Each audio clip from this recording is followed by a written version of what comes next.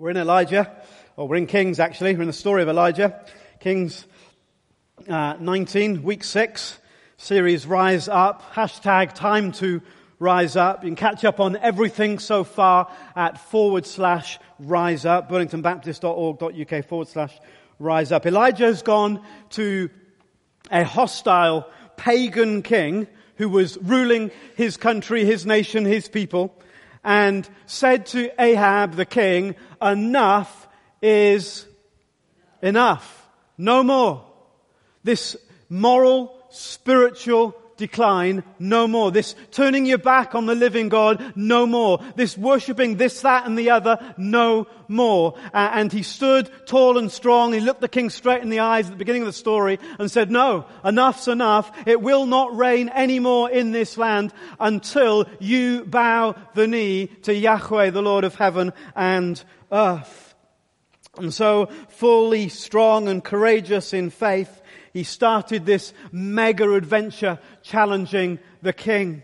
Then Elijah was miraculously fed, you'll remember, by ravens in the desert. Then he was miraculously provided for with a jar that would never run dry. Elijah's the first person recorded in the whole of the Bible to actually pray for someone who was dead, and that dead person to come back alive. Hannah Harper, I still haven't forgotten. We need to study that here when we think about the way God releases people from spiritual death. And sometimes God releases people like Lazarus and like the son of the widow of Nain and so on. And Elijah was the first guy in the Bible to do that. He prayed a bit unorthodox. He lay on top of him and breathed God's life back into him. Then he takes on the prophets at Mount Carmel, defeating all of them as we looked at a few weeks ago. Then he gets on his knees as we looked at last week and prays 7 times, holding on to God's promise until the rains eventually came. It's been one great act of faith after another. It's been an amazing story of what a person who truly believes that God can do it can achieve through God's Holy Spirit. It inspires us. It causes our faith to rise. It speaks to it can be done in the name of Jesus Spirit in our hearts and in our lives. So you imagine now Elijah is on top of the world. He looks back over these years of tremendous achievement, of amazing things that God has done through him.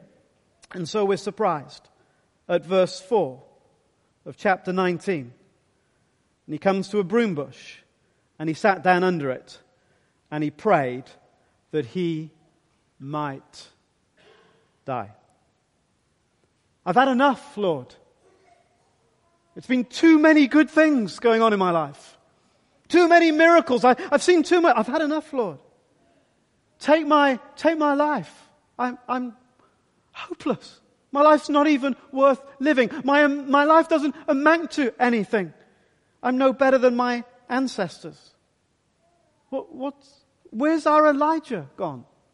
Where's our hero? What's happened to him? Come on, you're the one that inspires us.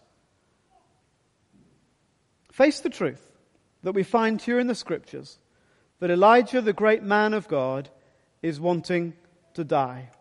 Depressed, disillusioned, despairing. And here are some initial thoughts as we clear the ground to look at these verses this morning. You can be honest with others about how you feel. No, I can't. I can't be honest with you about how I feel, because how I feel is not how I'm supposed to feel. And it's worse as a Christian, because I'm sure as a Christian I'm not supposed to feel like this, and you know that I'm a Christian, so I can't tell you that I feel like this, because Christians aren't supposed to feel like this. And if I tell you that I feel like this, even though you think that I'm a Christian, you might not think I'm a Christian, and so it goes on, and it gets worse and worse. I can't tell anyone about how I feel. Hello? Elijah? Hello? No, you're right. He was a rubbish Christian and a useless man of God. and barely achieved anything worth writing down. Amen? Ooh, quite responsive this morning. Ooh, perky. You can be honest with others. You can be honest with yourself. With yourself. You see, because typically we lie to ourselves.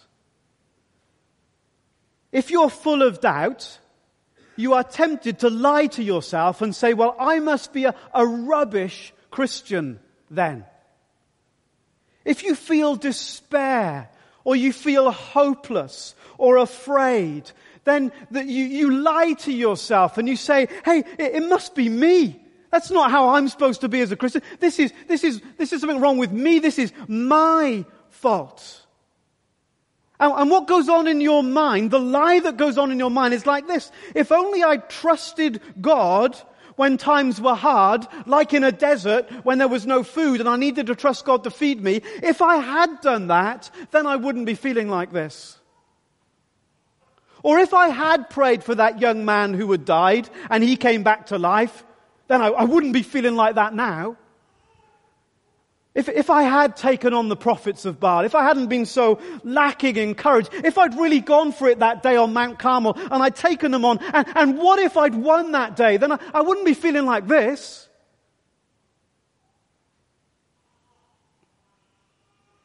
We need to bring truth and honesty.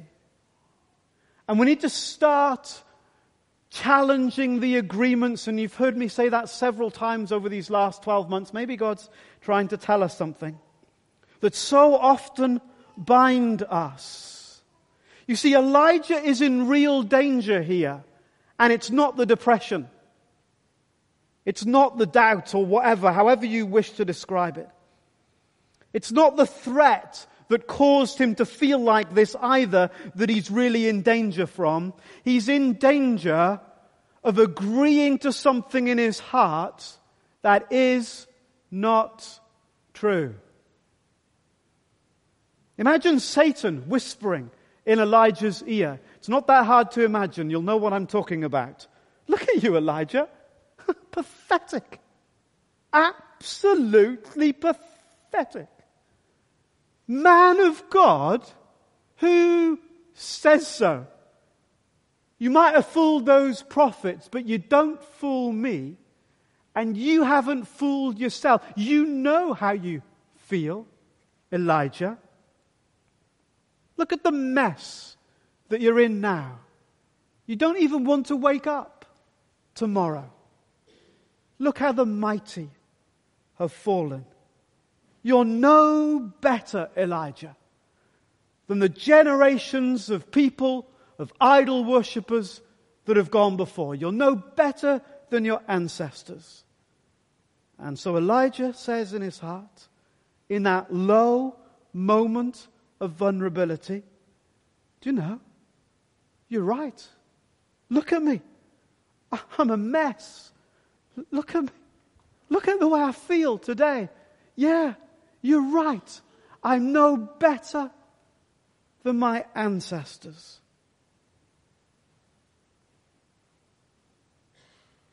Anyone know what I'm talking about? Elijah's perspective is totally shot. It's madness. He's nurturing a total lie. Wouldn't you agree? You want to slap him. That's what they taught me at Bible college, but I've adjusted the technique slightly since coming here. You want to shake him and say, don't be such an idiot, Elijah. What nonsense are you talking about? If only a quick slap and a shake could sort these feelings out. Watch what God does. This is God's version of my slap and shake. Unto us a child is born. Unto us a son is given. Hey, he rules the whole thing, government on all his shoulders. Don't worry about it. And they'll call him Wonderful Counselor. Wonderful Counselor. Wonderful Counselor. The brilliance of these verses is that we get a window on what a wonderful counselor actually looks like. When God himself comes to Elijah in his short perspective. But God himself comes to Elijah, who's about to believe lies. And when you believe lies, you align yourself with the wrong team. Honestly, it's not, well, a bit of this. When you believe a lie, you align yourself with the wrong team. And Jesus says, be careful, because what you loose on earth gets loosed in the heavens. And Elijah's in real danger of believing the lie and aligning himself with the wrong team. And God comes with this prescription. And it's really deep and theological. Get some sleep, man. Shut up and get some sleep. Elijah was exhausted, needed rest. So do some of you. If you're not sleeping, it could be a sign that you're in trouble. No, it's not. I'm just tired. I'm not even tired. Well, I'm not sleeping because I don't need to sleep. No. You're not sleeping because you're way past the need to sleep. Keep a baby up for 24 hours, then tell it to sleep. We're overtired sometimes, overexhausted, and we're not sleeping because our minds are going 100 miles an hour. You can burn the candle at both ends, but you're not as bright as you think, said my granddad. The truth is, you can burn the candle at both ends for a short while. That's the truth. You can do that. There are seasons. When we go full on, there are seasons of maximum stress, physically, emotionally, spiritual. If you want to see breakthrough in your life, you will not see it by sitting in a pew and rocking up once a week at some group somewhere. You will need to push. You'll need to stretch. You'll need to force yourself through some opposition of all kinds, metaphorical, physical, and the rest of it. But there are seasons. You cannot keep living like that without paying a heavy cost. That's why Jesus said, if you want to bear much fruit, what have you got to do? Abide. If you want to break through, if you want to push on to the next frontier, you've got to abide in Him. It comes out of rest in the full sense of that word. What's a Sabbath all about? When the pressure's on, harvest time, remember last week, when the pressure's on and it's harvest time, even then you've got to rest because it's not all about you and it's not all about what you can achieve. You're not a superhero. It's about dependence on the living God. And it's easy to never take, very moving service. I remember once, I grew up in this absolute chaotic church, right? And there was like a door sort of here, and there was this bloke's bike, and he parked his bike here. We were in a well-hard part of Cardiff, well-hard. I'm the hard one round here now. And just outside. And while he was preaching, we're watching this bike, because any minute someone's going to nick it. So literally, someone goes, the bike's gone. And like 80% of the congregation just leg it out the door off down the street. And the guest preacher goes, some very moving sermon today. I thought that was hilarious. I mean, just really funny. What was I talking about? Sorry? Abiding, sleeping, Elijah. That's it. Yeah. It's easy to go, I'm not going to do the abiding. I'm going to keep going. Do you know? I'll just keep going. You get to if this is the mentality, isn't it? It's 10 miles to the services. Perhaps we can go to the next one. When we get to the next one, can you hold on, guys, to the next one?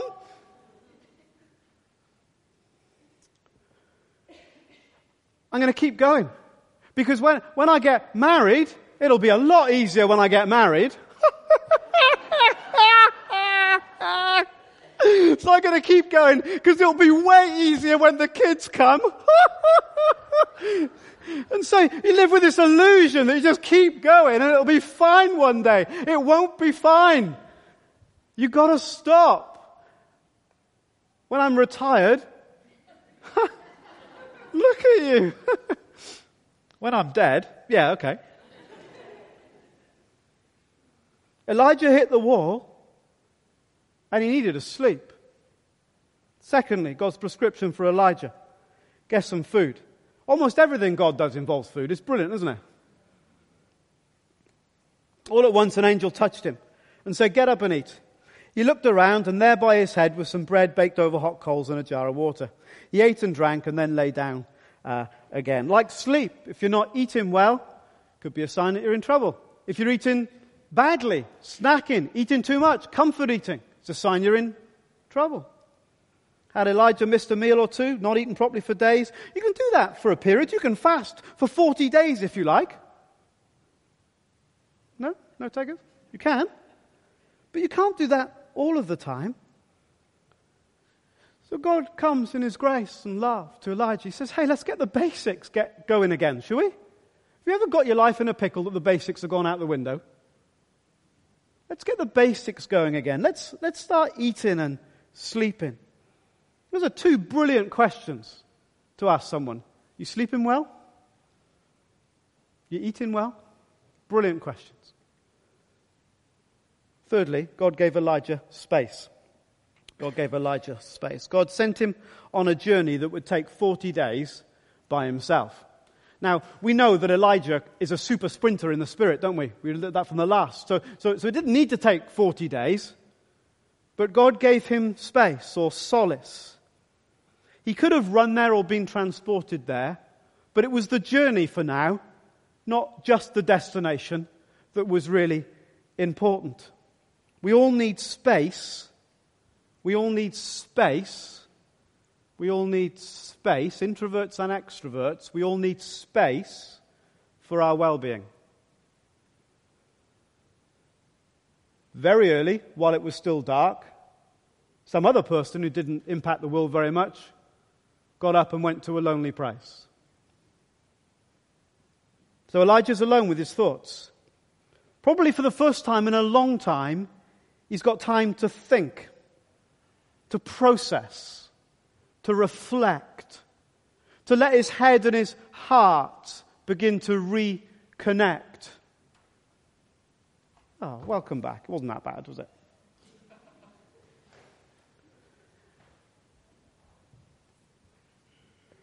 And on that journey, something really important happens. Just like it does for us when we take space and time to reflect.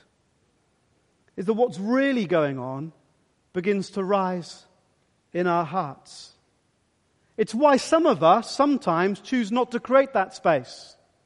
The last thing you want to do is sit and think. Anyone know what I'm talking about? You'd much rather keep busy. I'd much rather keep my mind whirling with all sorts of nonsense because I don't want to think. I don't want to stop. I'm afraid of what's inside that might surface. And because we choose then not to stop, not to think, not to process, not to reflect, because we choose to keep going, it becomes harder and harder to stop and think. It becomes harder to reflect. It becomes harder and harder to rest. And so we can't settle, and we can't be alone with ourselves. And all of those things that should bring us solace and should be restorative become nightmare scenarios that we avoid at all costs. Some of us here will find it really difficult just to sit and do nothing for 5 minutes.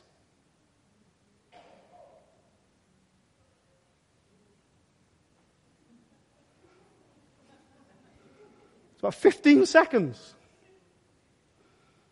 Others of you have no trouble. And that's wrong for other reasons. If we can't create space, either physically cannot do it, or we choose not to do it, I guarantee we are incubating ill health. Guarantee. We are incubating ill health. Space or solace is part of God's prescription, part of God's rhythm, abiding and breakthrough, abiding and fruit, resting and working, reflecting and doing, processing and kairos, part of the rhythm of life. Solace becomes an unavoidable gateway back into greener pasture. And the doorway is there in our lives, or the gateway is there, but we don't want to stop. I'll just keep going. A little bit more and a little bit more. And it's not easy to stop and to allow your heart and your head to connect, to stop and to begin to process things that perhaps you haven't looked at for a long time or never looked at all. It's not easy, but God was not in a rush. And so God gave him space on the journey. But he was sending him somewhere. He was on a journey somewhere. Where was God sending him and why? He got up, ate and drank, strengthened by the food. He traveled for 40 days, 40 nights, until he reached Horeb, the mountain of God. God leads Elijah to the place where he will connect with God's presence. God's prescription for Elijah involves his presence. Mount Horeb was probably, almost certainly, the mountain where Moses had met God face to face. Pretty cool thing. And Elijah takes himself under the Spirit back to that place where he knows he can meet with God. Where do you know that you can meet with God? It might not be in a church. It probably isn't in a church, although you do meet him at church, for sure. But where do you go to meet with God? For Elijah, he goes back to this mountain. It could be an activity that enables you to just unfurl and connect with God. It could be a hobby. It could be music, listening, playing, singing music, whatever. What is it that enables you to begin to connect with God again? It's a journey God takes him on back to his presence.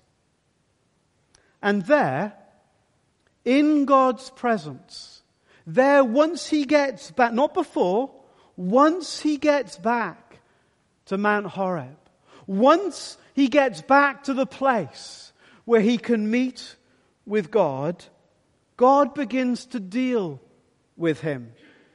And like a brilliant mentor, like an exceptional coach, like a wonderful counselor, like a really intuitive spiritual guide, God begins to open Elijah up. It's time to face the issue. God's prescription for Elijah is to address the issue, not to ignore it.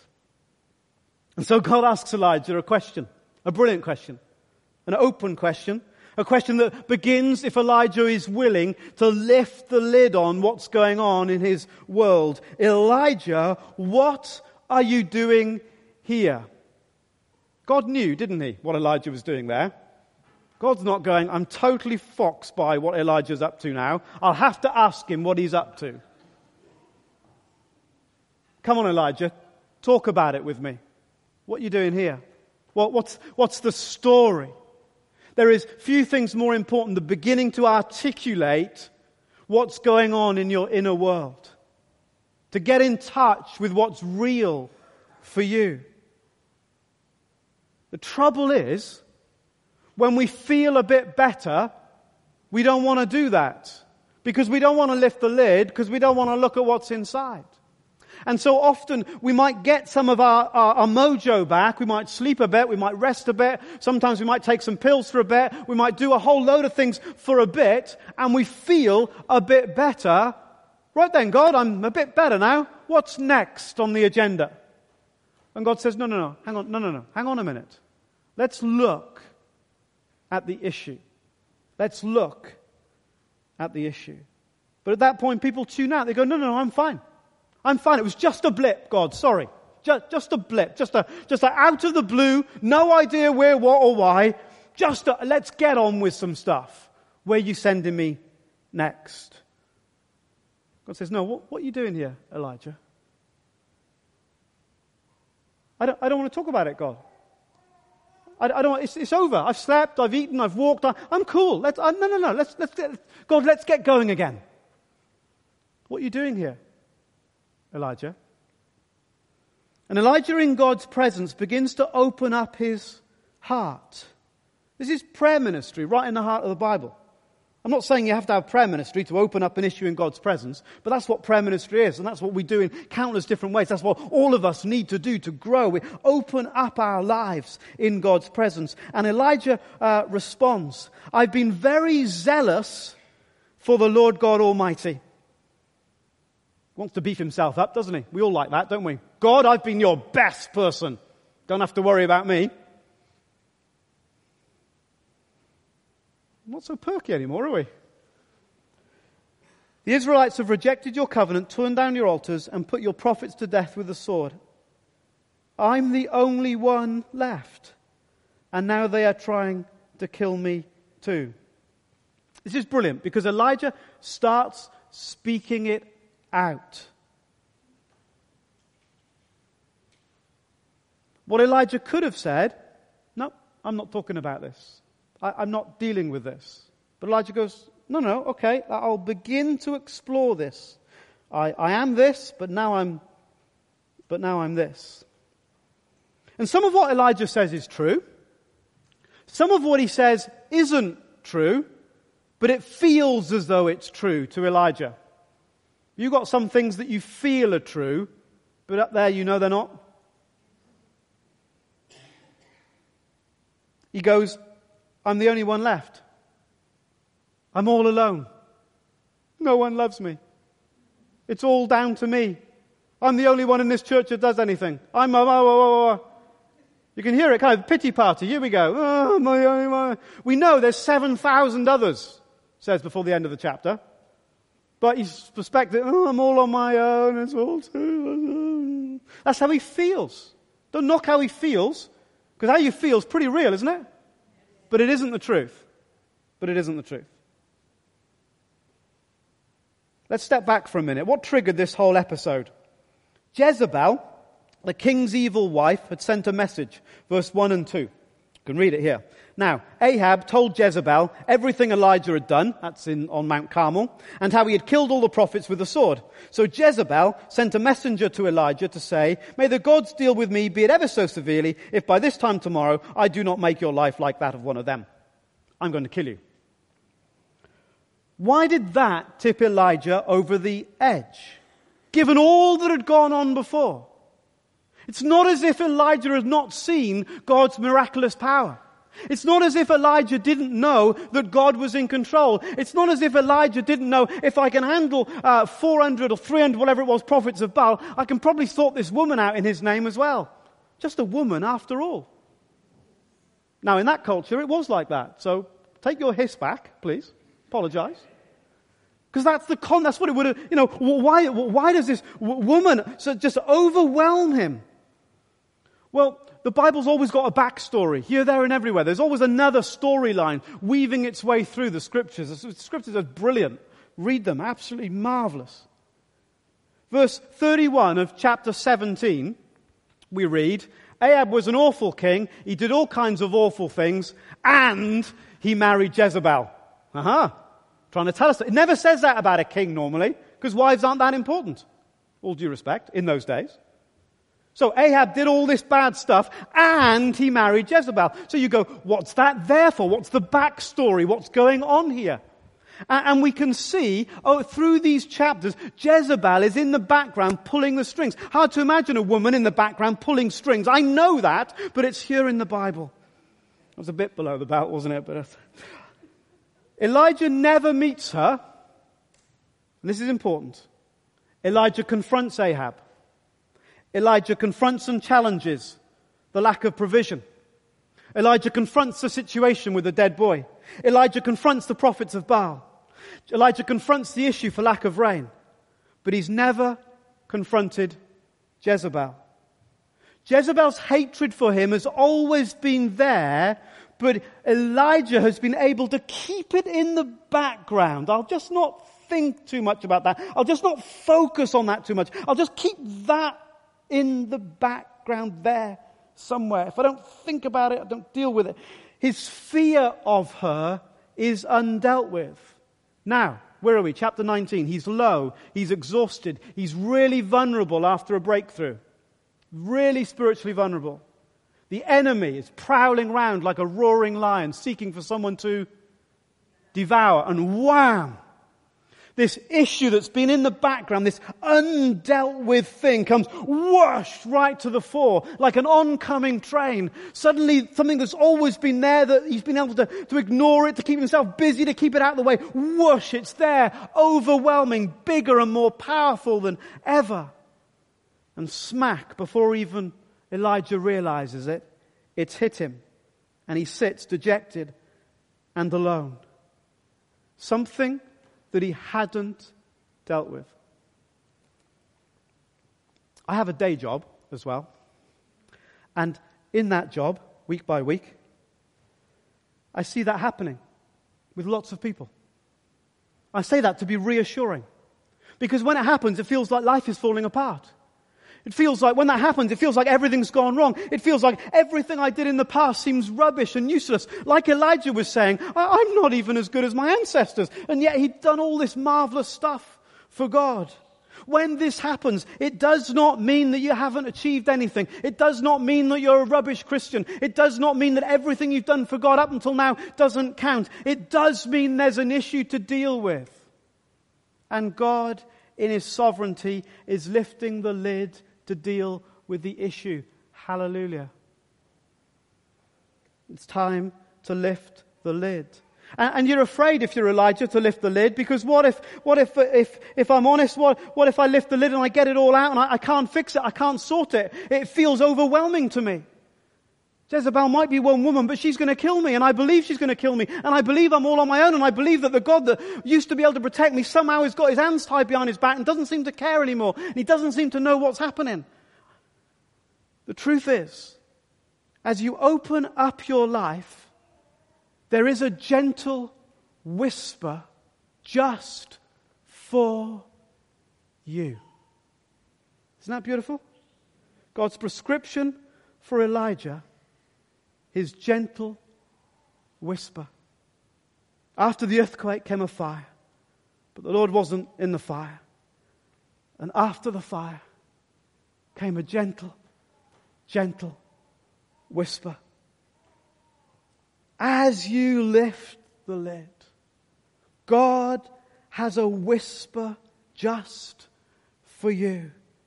And I love what it says. Elijah stepped out to the mouth of the cave, wrapped himself up, and embraced himself to receive what God would say.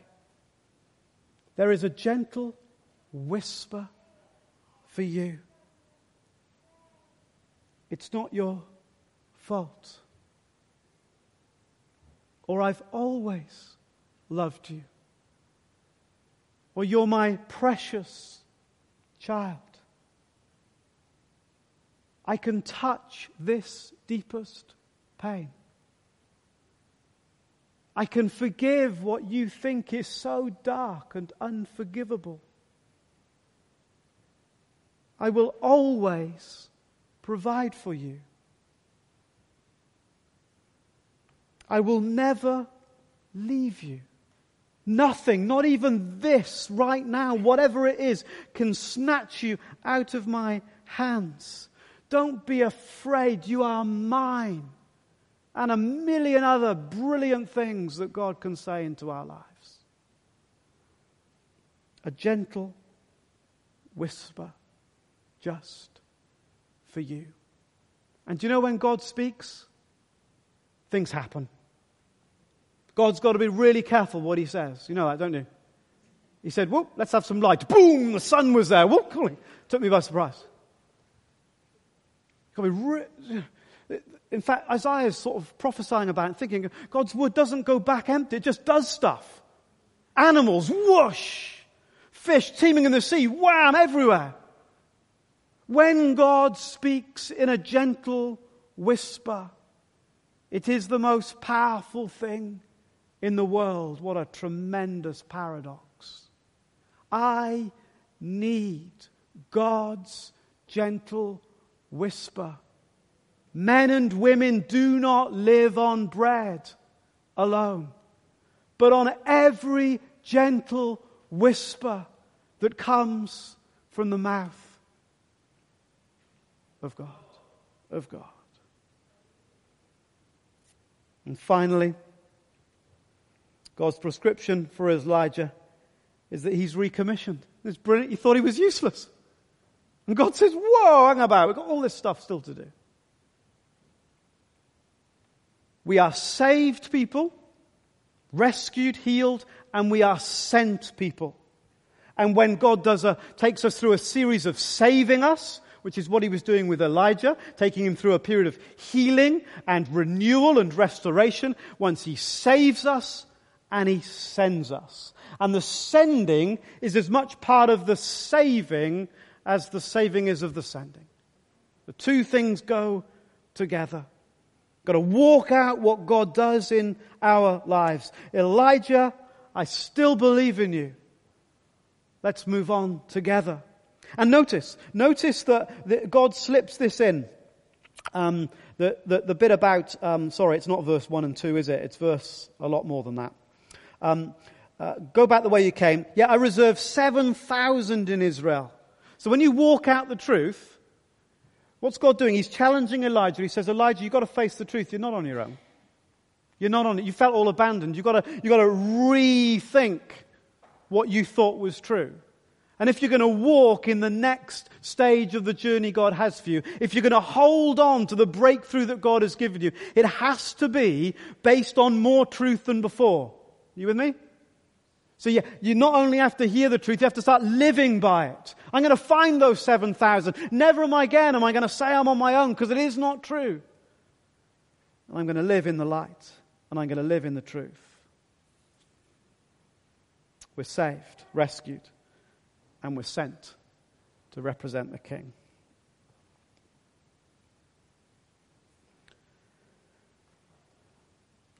I think there are 4 things that I want you to think about. For some of you, just getting back to basics was where God was touching you. That's where God was speaking. It's all got out of kilter. It's all got a little bit out of control. Everything's got lost in the rush of it all. Sleeping, eating, and space. I've got to get that sorted. Others of you were thinking, well, actually, it's time to take that lid off. I want to rush on with God. When God comes this morning and says, hey, what you're doing in this place, metaphorically, in this season of your life, in this situation, and you're going like Elijah was probably tempted to do, let's not talk about it, God, let's move on. Let's move on. I'll try much harder next time. Let's move on. It was just a blip. Not really part of who I am. Just came out of nowhere. We can forget all about it. We just keep going. And maybe today God's saying, no, come on. Why are you? Why are you where you are? Let's lift the lid together. And remember God did that for Elijah when he was in his presence. This is not, I'm lifting the lid and it's all chaos. This is in the presence of the sovereign, living, almighty God who knows you in and through, who knows everything about you, who loves you utterly, completely. This is a safe, secure, do you know, I don't want to go to that surgeon because they don't know very much and they haven't, this is the sovereign physician of the universe who says, come on, let's lift the lid. And then others of you feel like the lid's been lifted and it's all off everywhere. And your guts are spilling out all over the place. And today's the day for God's gentle whisper. Amen? Today's the day you want to hear God speak decisively and irrevocably into your situation. And then lastly, some of you are the angel. Some of you are the angel. You're alongside somebody. You're walking a journey with somebody. And God wants to give you today fresh vision, fresh strength, fresh energy, fresh perspective for the journey. Being an angel can be exhausting, can't it? And God sent an angel. And in someone else's life, God sent you. And God wants to reaffirm you, recommission you, re-strengthen you in that place.